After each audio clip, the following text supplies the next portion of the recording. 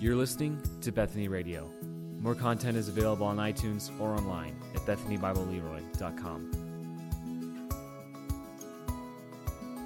Well, praise the Lord that we can put a name to hope. Emmanuel, Jesus. That's who we worship today. If you want to take your scriptures, your Bible in front of you, and turn to the book of Romans once again.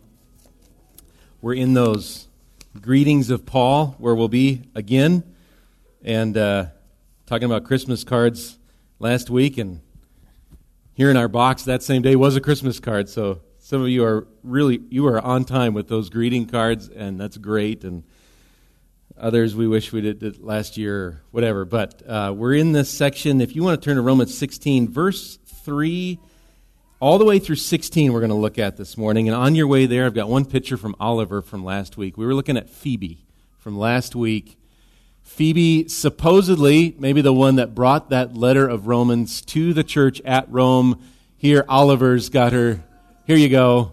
The Romans saying, thank you. That's awesome. So glad Oliver, you figured that out, put that together. So we just looked at two verses, we slowly through 2, now we go through 3 through 16, all these verses here of greetings. We're going to look at it together, see what the Lord has for us in this section. So let's first begin. Let me just read through it. Let's listen to God's word. Be attentive. What would the Lord bring out of this, even this listing for you this morning?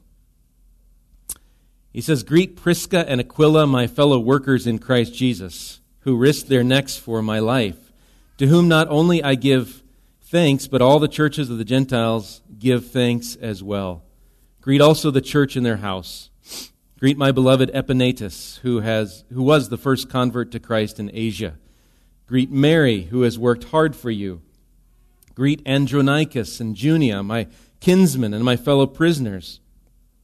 They are well known to the apostles, and they were in Christ before me. Greet Ampliatus, my beloved in the Lord. Greet Urbanus, our fellow worker in Christ, and my beloved Stachys.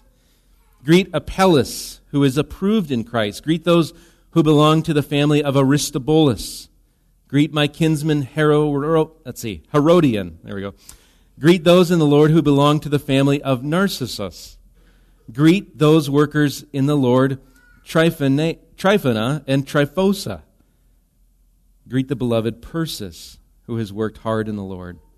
Greet Rufus, chosen in the Lord, also his mother, who has been a mother to me as well. Greet Asyncritus, Phlegon, Hermes, Patrobas, Hermas, and the brothers who are with them." If you need some baby names, here you go.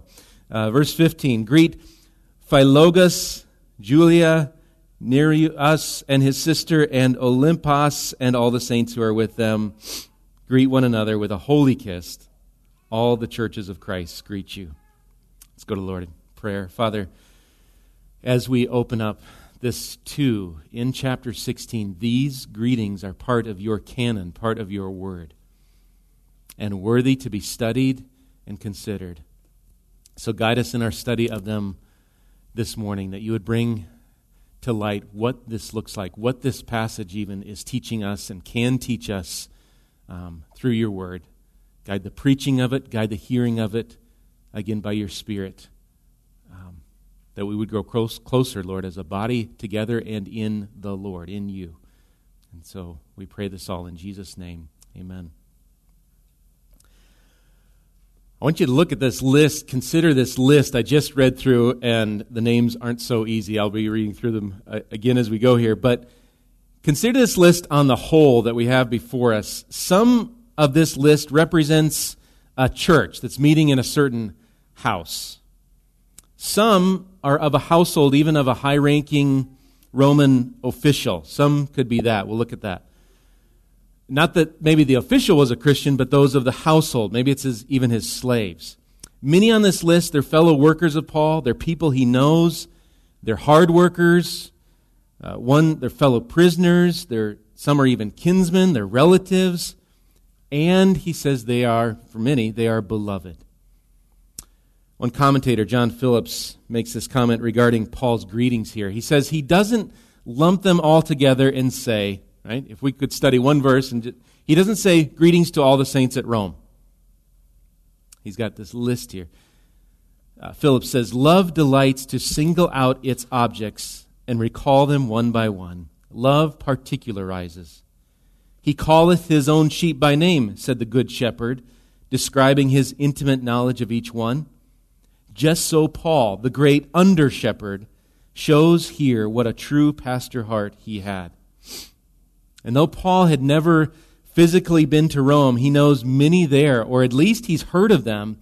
And we're given here, I think, a very practical lesson on what it looks like to share this beloved fellowship, call it a holy kiss, as verse 16 does, with other believers. And so Paul puts into action, he leads by example what it means to, chapter 12 would say, love one another with brotherly affection.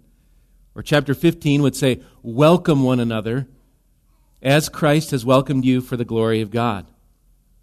And so this passage tells us something about Paul, and it tells us something about the greater church, even of Rome. Think of Rome, a pagan, an idolatrous, a very lost, sexually perverted city, and yet here in the midst of it, there are many in the Lord.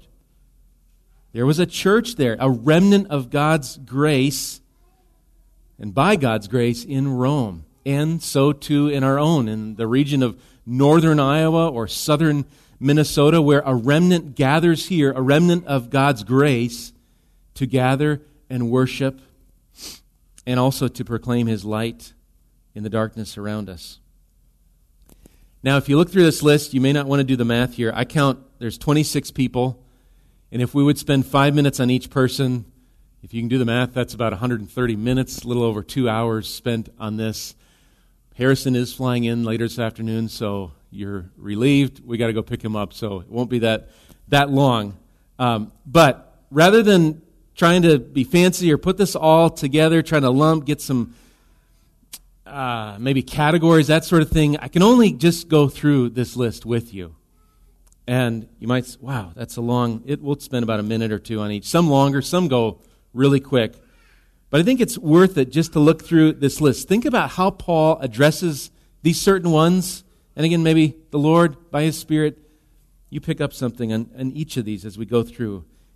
Just get a picture of this beloved fellowship that's going on here. So our first stop, we come to some familiar names, although maybe spelled a little different here. Look at Romans, look at verse 3 through the first part of verse 5. Greet Prisca and Aquila.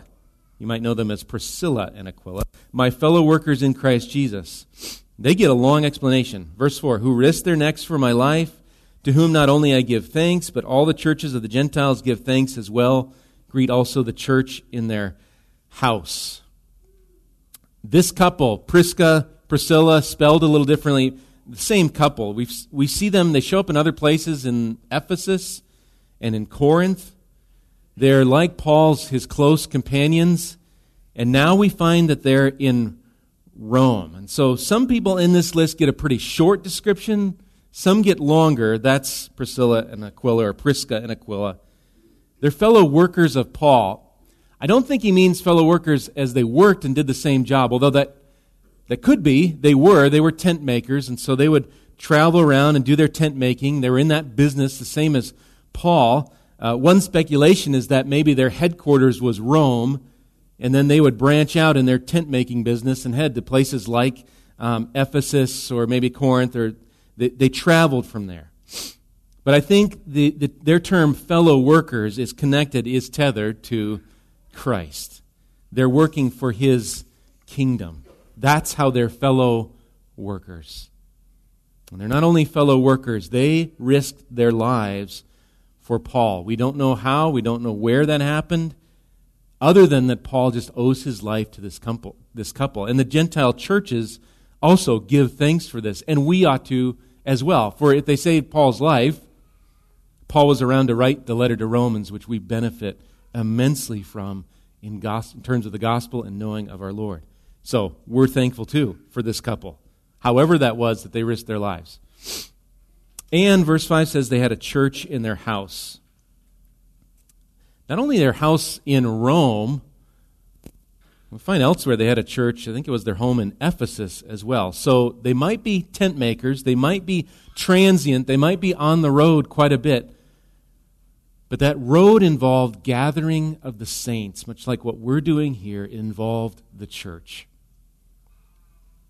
Priscilla, Prisca, and Aquila. Epaenetus is next. Look at the last part of verse 5. Greet my beloved Epaenetus, who was the first convert to Christ in Asia.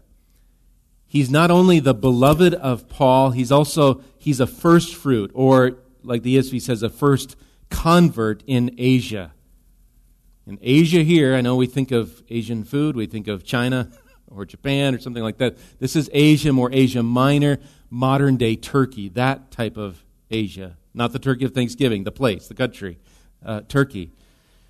Regarding this conversion of Epaenetus, here's what Doug Moo writes. He says, Paul may mention him here because he was brought to faith through the ministry of Prisca and Aquila and has now come with them to Rome, maybe as a business associate or a ministry worker. So, whatever the case, Paul can remember Epaenetus. He's one of the first fruits of the gospel in Asia. Maybe it's through Priscilla or Prisca and Aquila, or maybe it's through Paul. I just want to ask, do you have one of those, Epaenetus, that you can recall? Maybe someone you've witnessed to about Christ. You can say, this was a first fruit. I saw a first convert. We've got no guarantee of our evangelism. We have a guarantee of God's efforts in evangelism, that He will so bring to Himself those whom He calls. But we don't know. We preach the gospel to everyone, everywhere. And Lord willing, maybe you have an Epaenetus or are encouraged to go share the gospel this season, this Christmas season, and see a first fruit, a convert to Christ. Epaenetus, maybe first in your neighborhood or your area. Verse 6 takes us to Mary. Greet Mary, who has worked hard for you. Here's Mary, second woman of our study today, third after Phoebe. So you've got three women already, and I don't think Paul, he's trying to be 50-50, make sure I got the mention, and be politically correct. He's just saying, here's some women, here's men and women both, and they are hard workers. This Mary, she's worked hard for you, and I remember her. Greet her. How she toiled, we don't know, but it's clear. She worked hard for the church. And even in thinking this, I can think of Mary's among our own body here. Now, verse 7 is a little more detailed again. Greet Andronicus and Junia, my kinsmen and my fellow prisoners. They are well known to the apostles, and they were in Christ before me.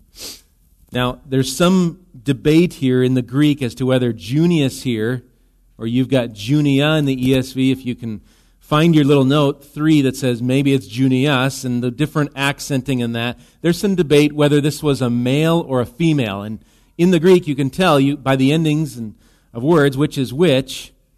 I think Junius or Junia is a female, and I think we've got a couple here, much like Priscilla and Aquila, Andronicus and Junia. They're fellow kinsmen. I take that to mean fellow Jews and fellow prisoners. We don't know where, but it would seem that this couple had also served time with Paul. But it's the connection to the apostles here in this verse that raises some questions, depending on how your translation translates this. Were these two apostles as well? This Andronicus and Junius, were they apostles? Some of the wording in some of the version, maybe it says they were among the apostles, which gives you the impression, well, they were one of the apostles, among them in that way. Again, as last week, I'm going to let Kevin DeYoung answer here helpfully why he doesn't think that's the case, that they're apostles in the sense of apostles like Paul and the 12 of Christ. He says some Christians use this verse to argue that a woman can exercise authority over men because Junia, a woman, was an apostle. This is a thin argument for several reasons. He lists 3 here. First, it's likely that Junia is a man, not a woman, and that's the debate. I see her as a woman. Kevin DeYoung sees as a man. So that would, take out the woman part. Second, he says, outstanding, quote, outstanding among the apostles. I think if you're reading an NASB, that's what you've got there. Outstanding among the apostles. Does that mean she or he was an apostle, he said that suggests that Junia was held in esteem by the apostles, not that she was an apostle. And so I think that's how the ESV translate it. Someone that's, find our place here. They are well known to the apostles. So you've kind of got a difference. Doesn't sound like they are apostles. They're well known to them. That's another take. He says, third, okay, even if Junia was a woman and was an apostle, it's not clear that she was an apostle like the 12. Apostle can be used in a less technical sense as a messenger or representative. So that's how the word, it can mean sent one, can mean less technical, less official. All right, so there's enough ambiguity here not to reach any firm conclusion. I tend to see, again, like I said, Junia as being a woman, a wife of Andronicus, and maybe even their early conversion. One proposes maybe they were some of the Hellenistic Jews that were in Jerusalem. He doesn't say that. I think maybe around Pentecost when those Jewish people, they were gathered there. Maybe this was Andronicus and Junia at that time, and from there they spread out. So I think the apostles in Jerusalem would have known this couple, because maybe they were there as well, if they were in Christ before Paul was. And so some of that begins to make sense when you think of the setting and where they may have been. Well, Paul knows of them. They are in Rome. And we get to 3 greetings in verses 8 through 9. Let's take those together. Verses 8 through 9. Greet Ampliatus, my beloved in the Lord. Greet Urbanus, our fellow worker in Christ, and my beloved Stachys. Ampliatus, male, man, is short. He's just got my beloved in the Lord. And yet here's in a sense, this is Paul's holy kiss, if you will, this sign of fellowship, even to Ampliatus. There's one interesting note here. In Rome, there's a certain catacomb, these underground cemeteries, and in one of them, in one Christian cemetery, you've got an inscription to an Ampliati. So maybe that's his tomb that's here, even in our day, that I think it was in the late 1800s they found this. But that's pretty interesting, of note for Ampliatus. Well, you've got Urbanus here as well. He's a fellow worker, just like Prisca and Aquila. Again, we learn from this, Paul's no island. He's no out there solo in ministry. There's others. There's fellow workers. There's a togetherness. There's a sharing of the load. And again, note, Urbanus even, our fellow worker, how? In Christ. It's a work tethered. It's latched on to Christ. And then very short, you've got my beloved Stachys. Doug Moose says of Stachys, we know nothing about Stachys, which isn't entirely true because he's here, and we actually know what? He's Paul's beloved. We do know that, so that's not nothing. MacArthur, just for fun, he's got his name in Greek, means ear of corn. That's Stachys. So there's another baby name for you. Ear of corn in the Greek, somehow. Okay. Apelles in verse 10. Greet Apelles, who is approved in Christ. Approved. You could translate approved there as tried and tested in Christ. James 1:12 would use a similar word. James 1:12 puts it like this. Blessed is the man who remains steadfast under trial.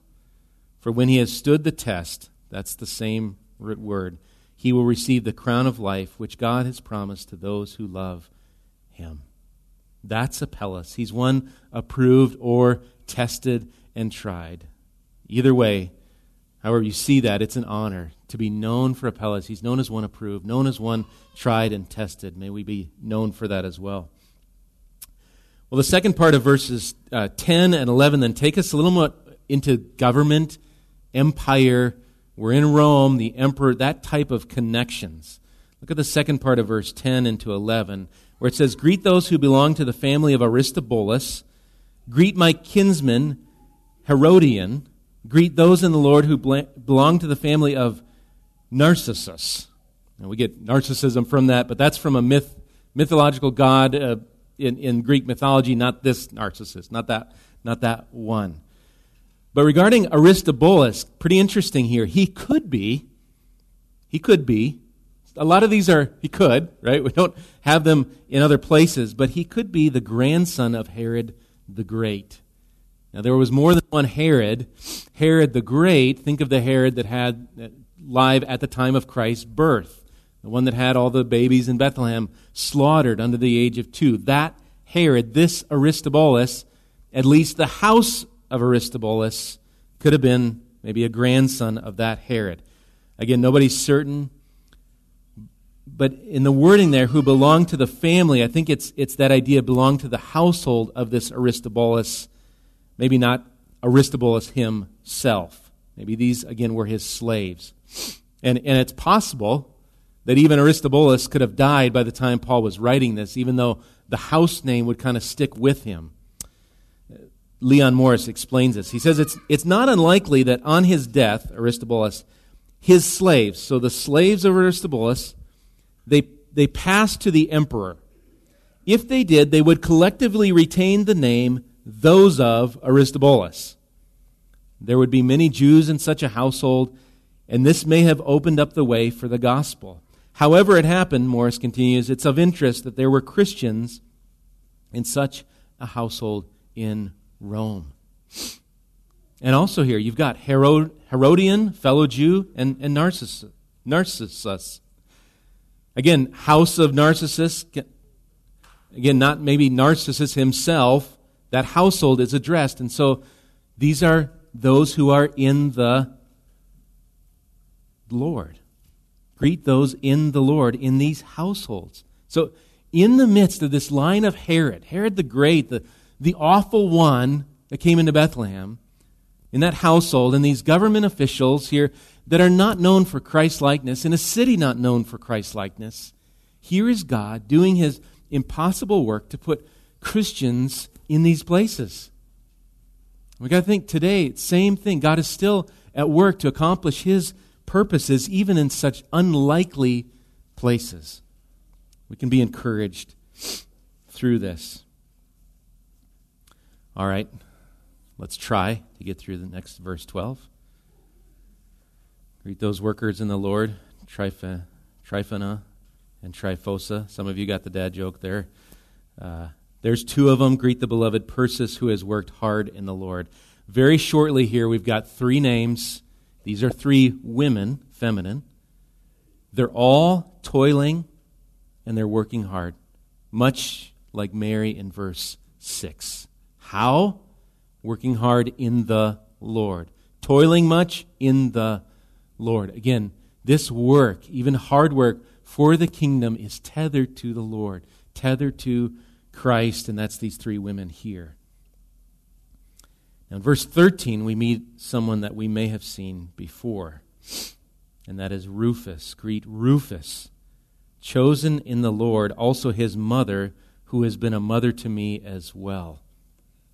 All right, so Rufus, his mom, was like a mom to Paul. It's possible that this same Rufus is the one mentioned in the book of Mark, chapter 15, verse 21, where it's Rufus, his father, Simon of Cyrene, if that rings a bell, who carries the cross of Christ to Calvary. Maybe this is the same Rufus here. Further, it says he is chosen in the Lord. And normally the word for chosen in the Lord means elect in the Lord. We've seen that in chapter 8, verse 33. Paul says there, it's a question, who shall bring any charge against God's elect? It's the same type of word there. But many other good commentators, they see it maybe meaning more for Rufus here, at least in this place, as a choice one in the Lord. I think that's how the NASB puts it. I lean towards chosen, elect, in that normal sense. We see that elsewhere in other places, but I think I can see others would see Rufus as a choice one, maybe an exemplary one in the Lord. Harder for me to see that as in terms of the other one. The doctrine of election doesn't rise or fall on this particular verse, so a couple options there. All right, verses 14 and 15, we actually cover a lot of ground. I'll read through them again. But you see them listed there. Asyncrititus, Phlegon, Hermes, Petrobus, Hermas, and the brothers who are with them. Verse 15, greet Philogus, Julia, Nereus and his sister, and Olympus, and all the saints who are with them. Look at that. The brothers who are with them, the saints who are with them. So there's actually 26 people, but quite a bit more people here.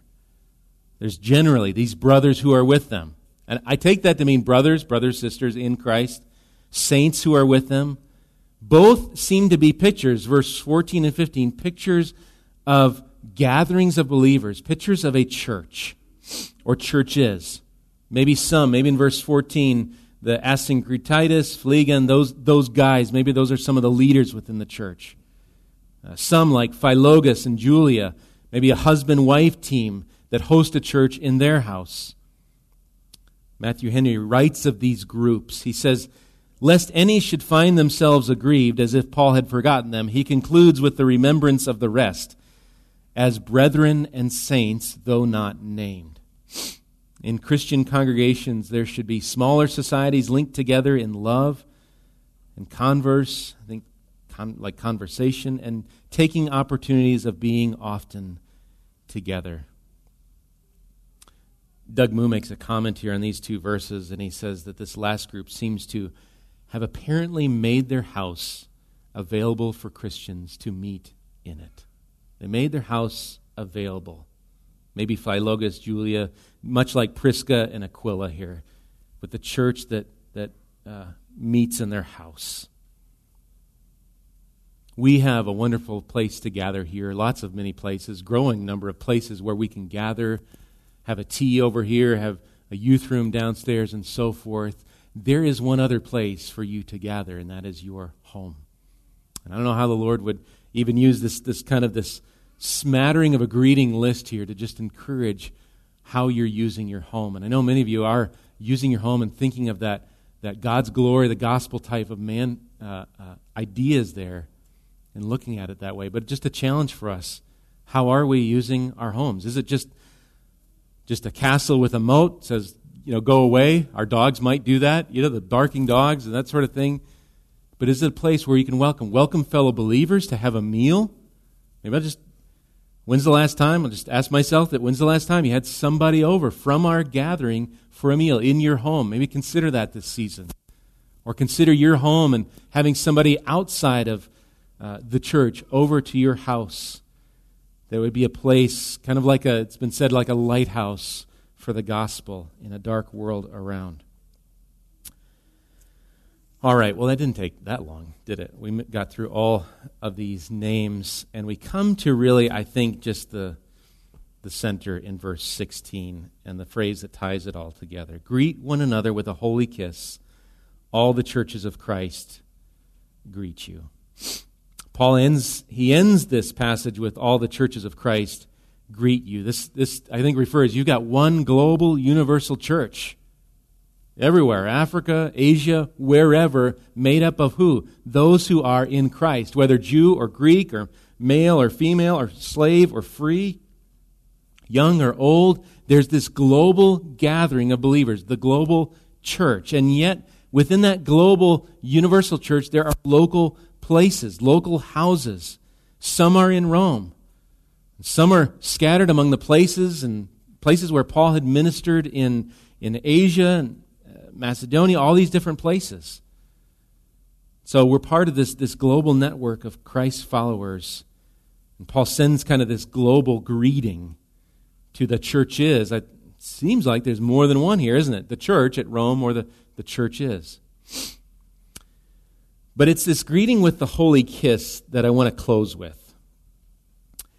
And I can envision, maybe humorously, some young man dating a girl going, I think we ought to start studying the Bible. And we need, James says we should not only hear, but we should go do. So it's got a holy kiss, so there's something to that. And let me just say, young man, that's not what this passage is saying. But it was a good try.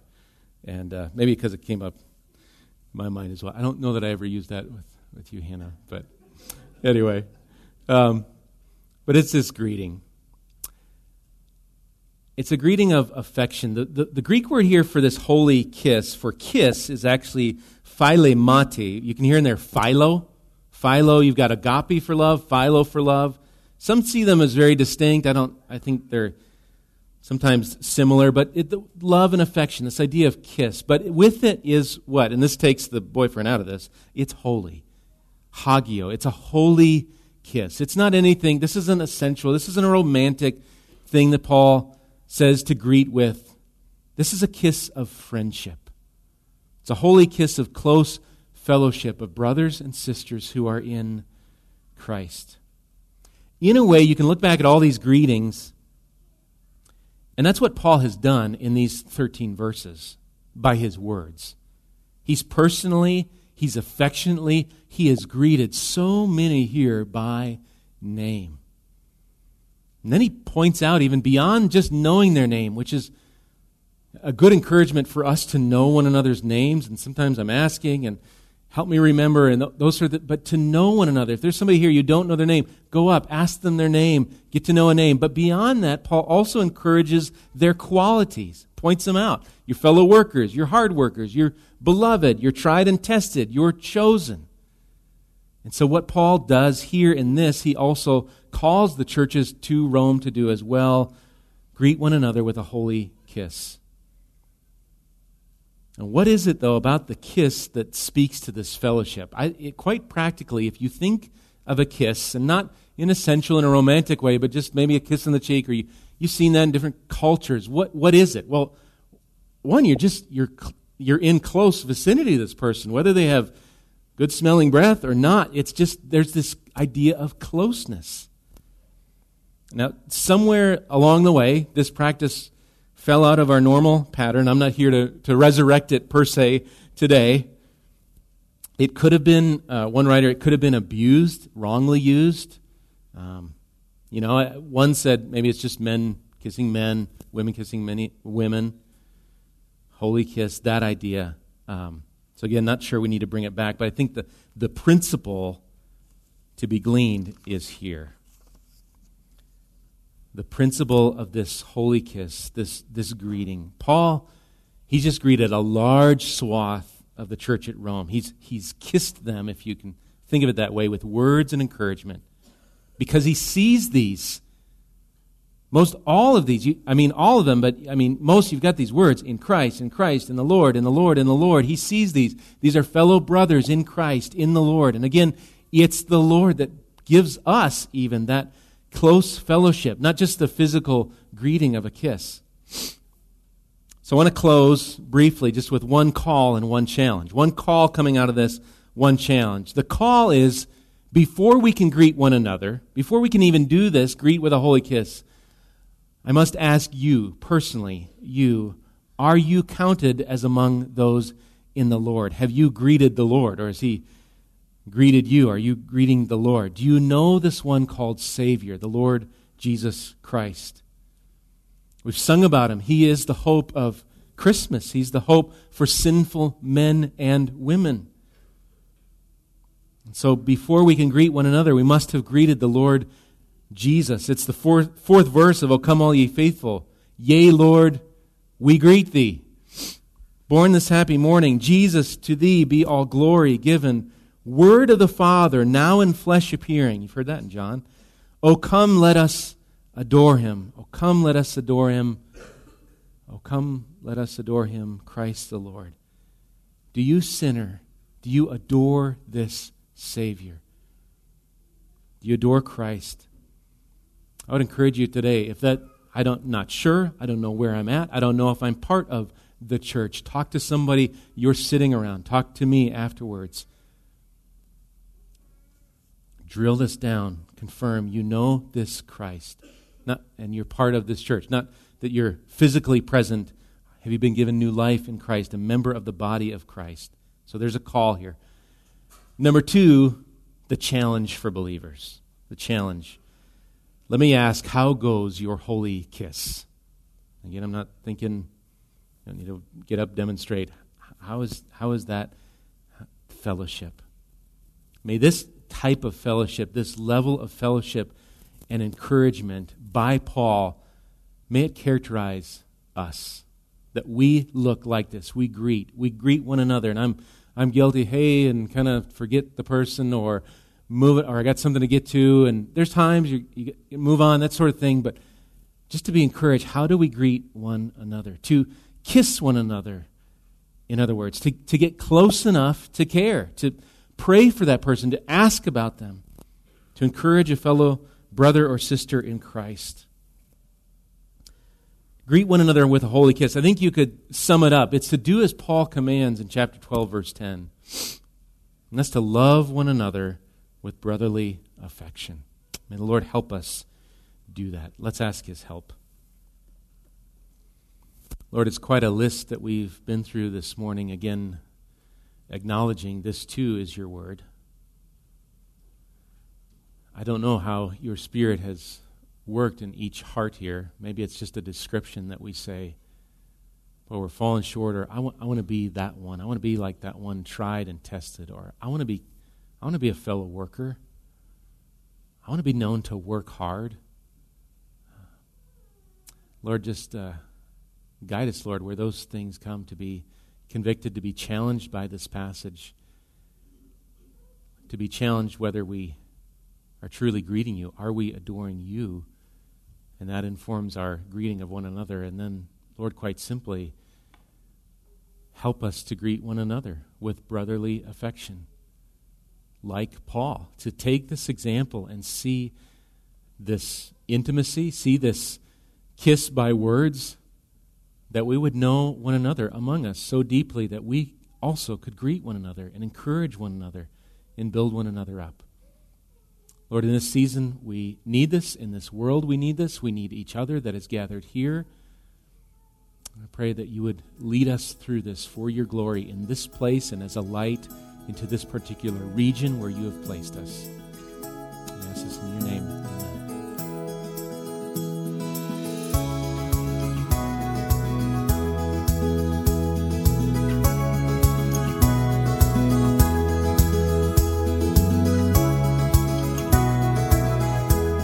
You've been listening to Bethany Radio, a production of Bethany Bible Church in